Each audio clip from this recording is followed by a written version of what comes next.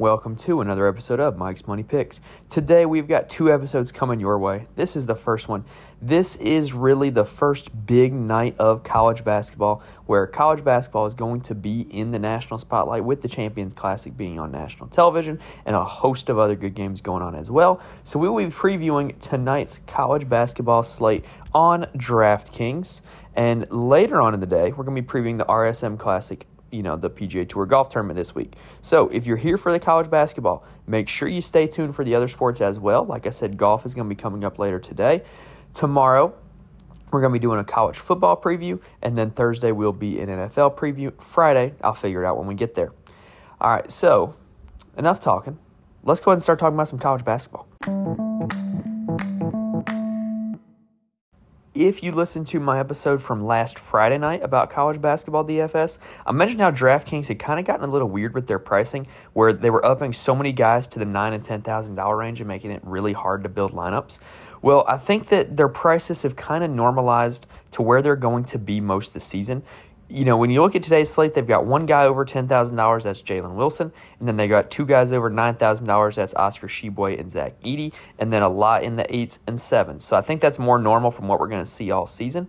And also, DraftKings has updated their game logs finally. So now we can see the current up-to-date game logs of everybody, for this season. For most people so far, it's going to be about 2 games. Now, before we start the preview, I do want to point out, if you would like to see my full DFS lineups, head on over to the Patreon, patreon.com/MikesMoneyPicks, and make sure you are following me on Twitter for stats, facts, nuggets.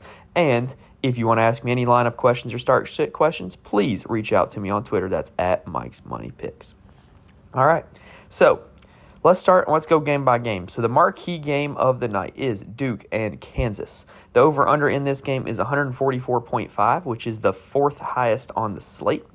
Now, you will hear me mention this quite often, but I do love looking at KenPom rankings to help make lineups. And so one ranking that I look at on KenPom is tempo. Neither team, Duke or Kansas, is in the top 100 or the bottom 100 in tempo on KenPom. Now, that might be a combination of, new guys playing with each other, weak opponents so far. So I don't know if this will stand or not because these are typically two fairly high-tempo teams, but I do think that over-under of 144.5 is pretty accurate. I think this game will be in the 70s. Now, when you talk about Duke, it's my personal belief that DraftKings still has Jeremy Roach overpriced. In his first 2 years at Duke, he was never really a high-usage guard. He was just kind of there, and I don't think that all of a sudden he is this, massive high-usage player. He's a good player. He's going to start. He's going to play minutes. He's going to run the offense. But I don't think he is worth as much as DraftKings currently has him priced at. Kyle Filipowski is their big man, taking over that start and center role from Mark Williams. He has been very solid in Duke's first 2 games, and he only plays 23 minutes a game. So I kind of have a feeling that, now that they're playing some real competition in Kansas, maybe they're going to play Filipowski a little bit more. I think that their advantage in this game will be their size down low, and so Filipowski would be the guy to take advantage of that. Mark Mitchell will likely be Duke's best player over the course of the season. He is currently their leading scorer, and honestly, he's kind of affordable on DraftKings for a guy that's going to be this team's leading scorer. Another guy that interests me is their senior, which Duke doesn't have a whole lot of, Ryan Young. He's a rotational big man. He hasn't really played a whole lot until this season, and he's getting about 20 minutes a game right now. And I don't know if that is because of the weaker opponents and, John Shire just emptying his bench, or if he's actually going to be a piece that factors into big games. But I think he's definitely worth a shot, especially in a GPP. I think he's going to come in low-owned, and I think if he does happen to get more minutes, maybe Filipowski and Mitchell get in foul trouble. If he does get those minutes, he has a chance to score some serious points. On the other side, Kansas, Jalen Wilson. I mentioned him earlier. He's the only player above $10,000 on DraftKings. He's been great so far this season. He's been the Jalen Wilson that Kansas fans have been expecting the past 2 seasons. And I don't know. He's great. He's outstanding. This is a good matchup. This is a good spot for him. But that's a huge price tag.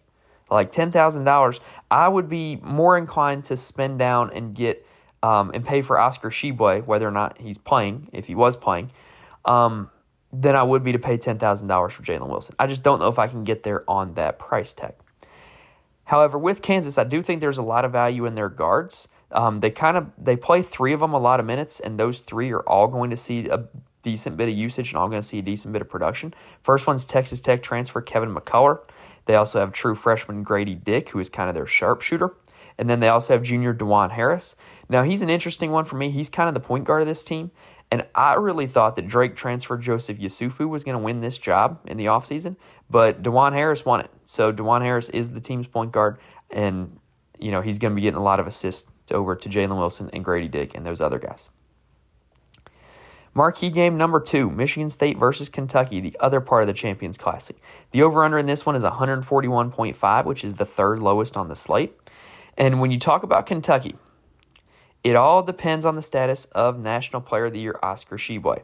My guess, based off of everything that I've read, is that he does not play. He might not. We don't know yet. Make sure you stay tuned. Follow John Rothstein on Twitter. Is probably going to be the guy that breaks the news the quickest. There's all kinds of beat writers. If you just type in Oscar Tshiebwe's name, then something will pop up closer to tip-off.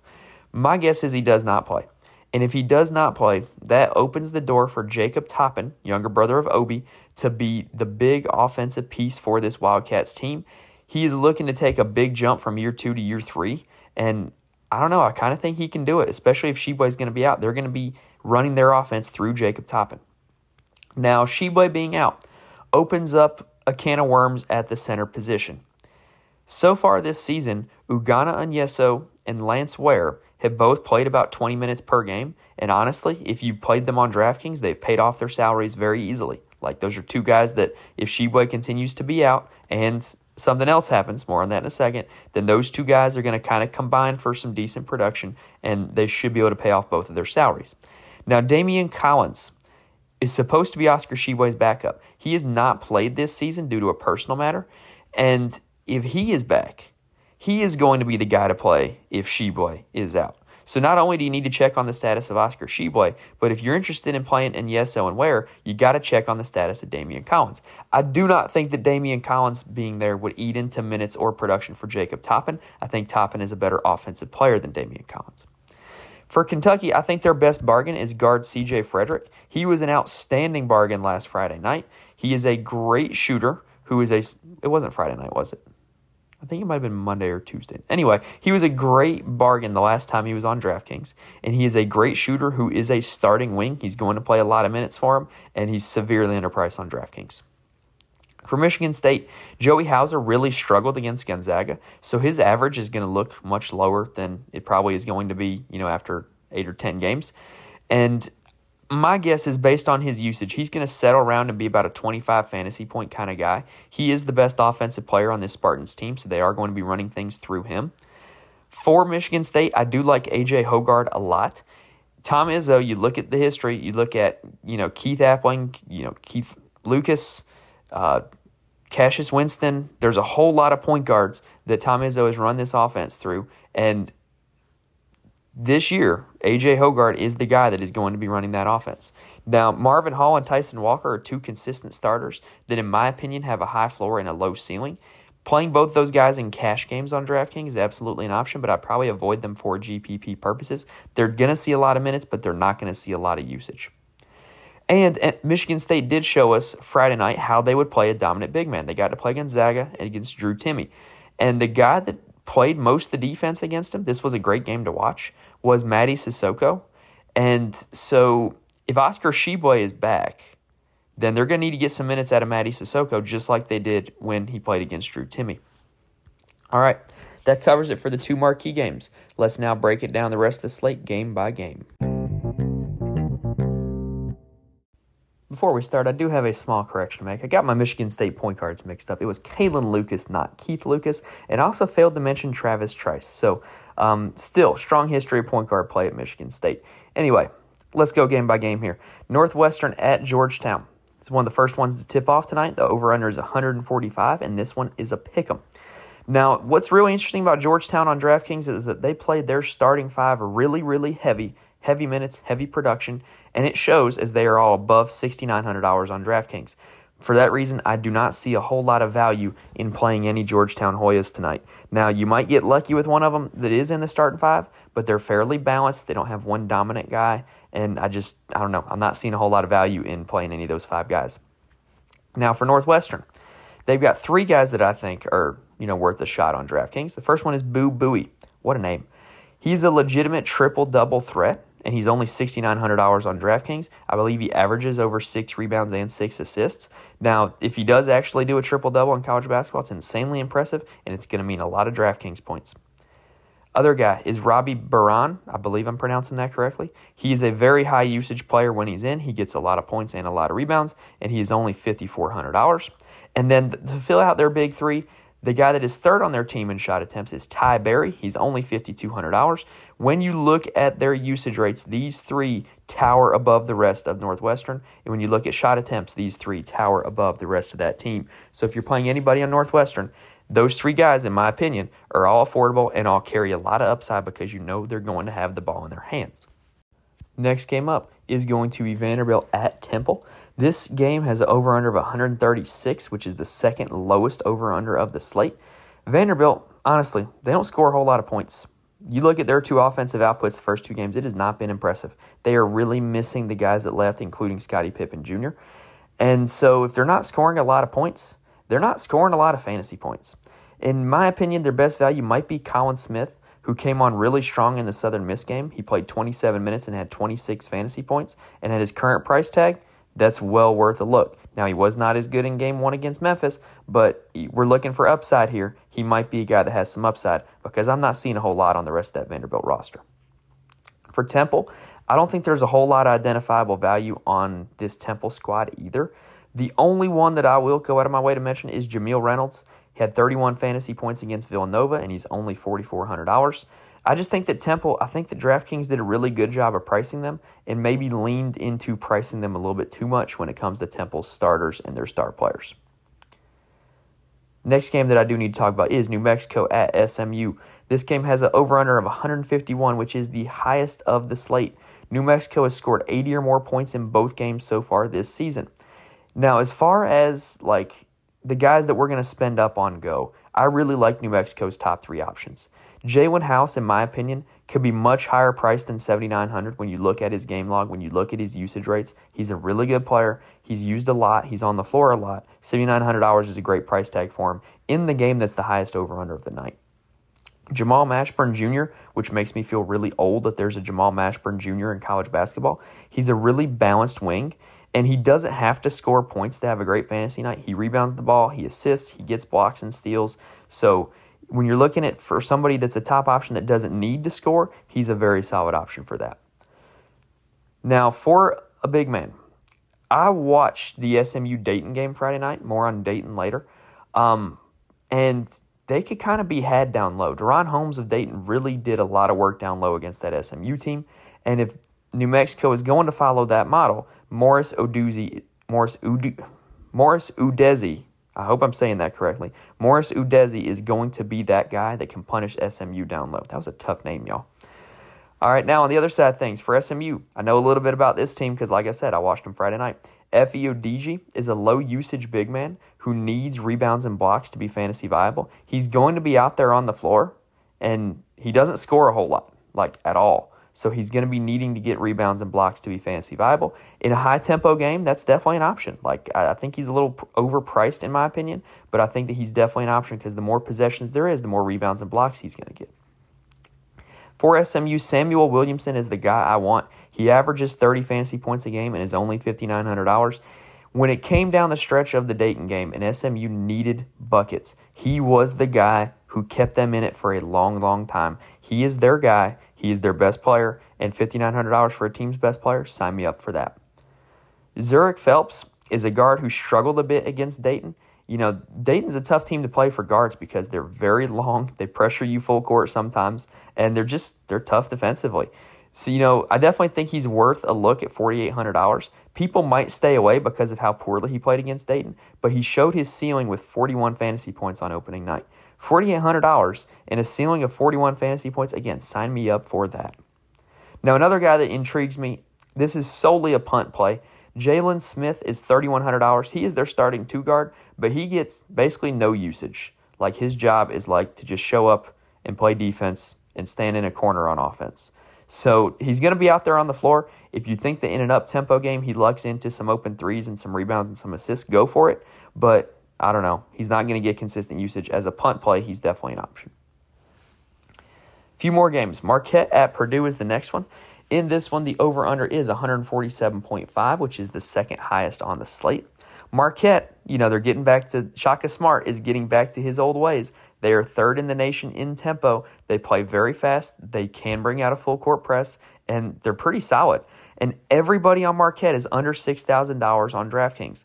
Their whole top 4 players, all the way down to Cam Jones, appeal to me. With the over-under being so high in this game, with the point total being so high, I definitely think that all 4 of those top Marquette options are viable to play in DraftKings tonight. For Purdue, Zach Edey is who everything revolves around. However, Marquette, if there were ever a team that could run Zach Edey off the floor and just play at a super fast tempo and make him tired and make him guard in the perimeter and make it so that he can't be out there, Marquette would be a team that could do that. So while I think Zach Edey can dominate, I don't know how many minutes they're going to be able to get out of him in this up-tempo game. So if that happens, much like last year how Travion Williams was the beneficiary of the non-Zach Edey games, like if you could just identify that there was a Zach Edey game that was not going to work, then Travion Williams was the guy you played. Well, he's gone. This year, it's going to be Caleb First that's going to be that guy. He is their backup 4 or 5. He plays some minutes with Zach Edey together, and he's going to be the guy that if they run Zach Edey off the floor, he's going to be getting those minutes and getting that production in his place. Next up is Memphis at St. Louis. So Memphis, I think, has some decent options. At the top, their big 3 of Kendrick Davis, DeAndre Williams, and Alex Lomax are all solid options. And if you're looking for a bargain on Memphis, I think Malcolm Dandridge is a solid play. All 4 of those guys are going to see a decent bit of minutes and a decent bit of usage. For St. Louis, Yuri Collins, best assisting player in the nation. However, he's dependent on assists to be fantasy viable. I don't think I'm going to get there paying that price tag for a guy whose fantasy purposes is solely tied up in assists. Francis Okoro is a decent option, but when you look at Travis Ford's St. Louis teams, over the years, they have done really well in the A-10 because he recruits athletes that when they show up in the A-10 are going to be the best athletes on the floor. And they tend to do really well in the A-10 with that. Like they play really well against the bottom of the A-10. But when they play somebody like a Dayton or a VCU in the A-10 that can match them athletically, they tend to struggle. And when they play Power 5 conference teams, they tend to struggle. They made the NCAA tournament a few years ago by winning the A-10 tournament and immediately just laid an egg in the NCAA tournament because they weren't more athletic than the Virginia Tech team they were going against. So Francis Okoro is their athletic big man now, and he's good, but I think Memphis' athleticism is going to give him issues. Javon Pickett is kind of the same way. He's the guard version. He's a great athlete. He's a good player, but I think that Memphis' length and athleticism is going to give him trouble. Javonte Perkins is the St. Louis guy that I would want on my team. He was their best player in the 2021 season, and he had a knee injury last season, I believe it was, and missed the entire season. And so you're talking about getting a team's best player at about $6,000 on DraftKings. That's a lot of upside right there. If he gets back into his old ways, he is going to be a guy that's going to blast that price tag. He's got a lot of upside, Javonte Perkins.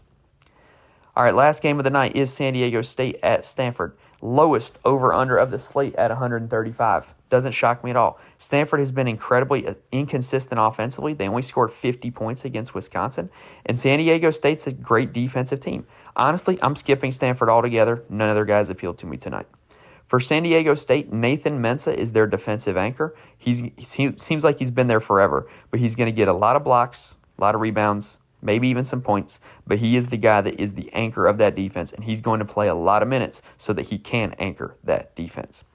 Now, Darion Trammell is their bucket getter, and if this game does in fact pop or San Diego State does run away with it, it's going to be a result of Darion Trammell going out there and scoring a lot of points. Doesn't fill it up in a whole lot of other categories, but that dude can score. Lamont Butler is their lockdown defender. He is going to be getting a lot of minutes because of his defense. And if you need evidence of that, he's averaging 5 steals through 2 games. That's insanely impressive. Also, I normally stay away from small college basketball slates, but tonight's 11 p.m. slate really does intrigue me because, as I mentioned on the podcast earlier, there's some teams that I know better than others, and the Dayton Flyers are one of them. Texas is another. All of the big North Carolina teams I know well as well. So the Dayton Flyers being in this 11 p.m. slate, I think there's a lot of value to be had. Deron Holmes is their best player. He is their high usage guy. He's basically filling in the Obi Toppin role in Anthony Grant's offense. Now, one thing you do need to monitor when you look at this game, though, is whether or not Malachi Smith and Kobe Brea do in fact suit up. I think it's actually very likely that Kobe Brea shoots up. He is their sharp shooter off the bench, and he can absolutely fill up the stat sheet when he gets minutes.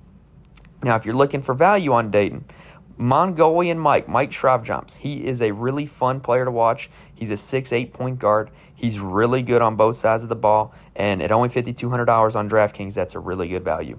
So, if you're looking to play that late night slate tonight, fill it up with some Trojans, fill it up with some Flyers. Both those should be pretty good games, and I think that those two teams are going to be the two big winners tonight. All right, y'all. So that does it for this Tuesday's slate. Hopefully, I gave you a lot of names that you can fill into your DFS lineups tonight.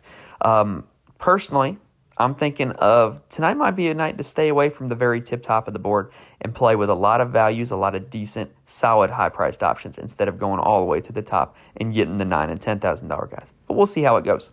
Anyway, if you want to see my full DFS lineups and how I built out my lineups, head on over to Patreon, patreon.com/MikesMoneyPicks, and make sure you're following me on Twitter for updates, stats, facts, lineup questions, start-sit questions. Follow me on Twitter. Reach out to me on Twitter at MikesMoneyPicks. I'll be more than happy to help you out. All right, y'all. Make sure you stay tuned for the rest of the week. We got golf coming up later today, college football tomorrow, NFL on Thursday, and then a surprise on Friday. If you're here for the college basketball and you enjoyed it, please rate and subscribe. Please get the word out, and please stay tuned for the other sports episodes. Thank you guys for listening. I will see y'all next time.